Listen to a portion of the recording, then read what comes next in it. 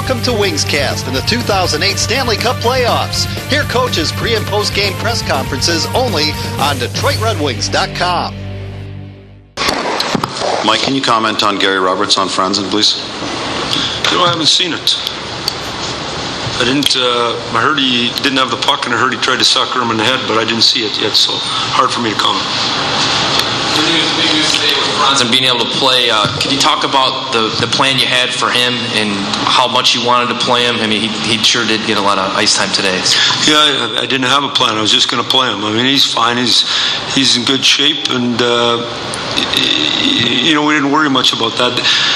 They didn't use that many people. That made it hard for us to use our fourth line tonight, but that's the way it goes. We got a good effort, found a way to win. Mike, weird question. Can your team play any better? Well, we're going to play better. I mean, we've been a good road team all year. We're going to have a real good game in Pittsburgh, and we're excited to get on the road. And sometimes at home when you're matching all the time, it disrupts your flow a little bit. We can get to Pittsburgh and just let the guys just go, let them go out the door and play hard. And we feel we can be better. We thought when we got up 2-0, we kind of got a little cautious instead of going after them, but we'll be better next game. Mike, can you talk about how much the experience you had against Dallas may be a benefit heading forward in this series? Well, I think in any series that you play real good teams, I mean, we've been fortunate. We've played three really good teams, played real hard against us, and finding a way to win, I think, is important. But we were in the same situation here against Nashville. We were up 2-0. Went to their building, didn't win. Last year we went to Calgary up 2-0, didn't win. So you got to find a way to win the next game. And game one was the biggest game when we were playing it. Game two, and now obviously game three is the biggest game. Coach, did that first part of the first period really set the tone for the whole night? I think they went 12 or 13 minutes before they got their first shot. Well, we wanted to come out and get going here tonight, and we didn't think we did that last game. We thought we were nervous, and tonight I thought we were a little bit better in that area, and then we got some timely goals.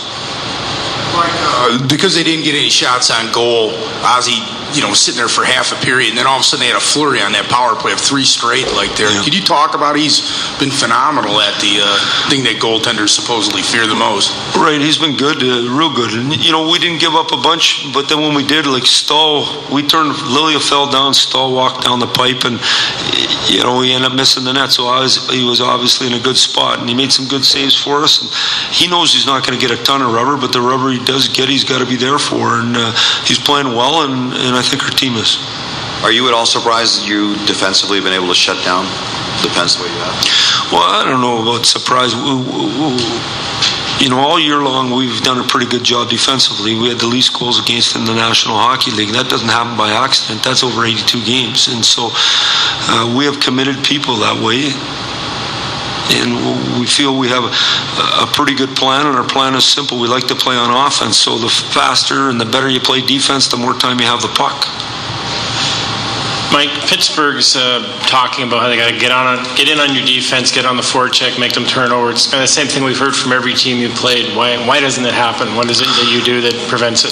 Well, the good thing about it is I don't have to coach their team. I just got to coach mine, so I don't have to come up with that solution. But we got good D, and I think our forwards get back in a hurry, and we try to get it going. And we knew that they were going to try to lay it in more in this game, and we thought that was to our advantage. The more they give up possession, the more we're going to have it.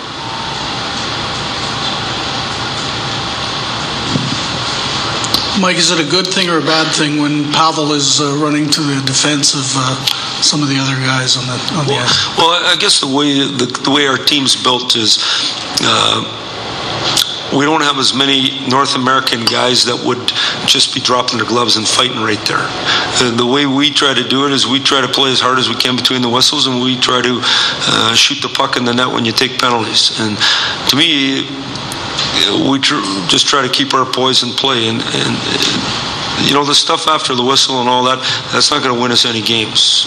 Between the whistles is, and we're just going to try to continue to play the way our team's built to play. Mike, as a coach, obviously you come into this series expecting to win, but you couldn't possibly have expected to have back-to-back shutouts in these first 2 games, right? No, but we were hoping to have back-to-back wins. I mean, and you see it in the NBA is no one wins on the road at all. I think it's real important you look after home ice. Nothing's happened in a series until you've won on the road after you've looked after business at home. So, they're going to get regrouped and they're going to have their best effort, and we got to have our best effort in Game 3. Coach, you're keeping Malkin out of the Malkin 0 shots, his whole line 0 shots in this game. Do your star players get up for playing against these other star players that they don't usually get a chance to play? Well, I don't know if they're getting up for it any more than they would against anybody else. It's the Stanley Cup final. It's an opportunity of a lifetime. You got to be jacked up to play, and it's pretty evident Malkin's up for the MVP of the league. It's pretty evident that him and Crosby and Stahl, and you can go through a lot of their forwards, are really talented people. And so we have to shut those people down if we're going to be successful. Thanks, Coach. Thank you.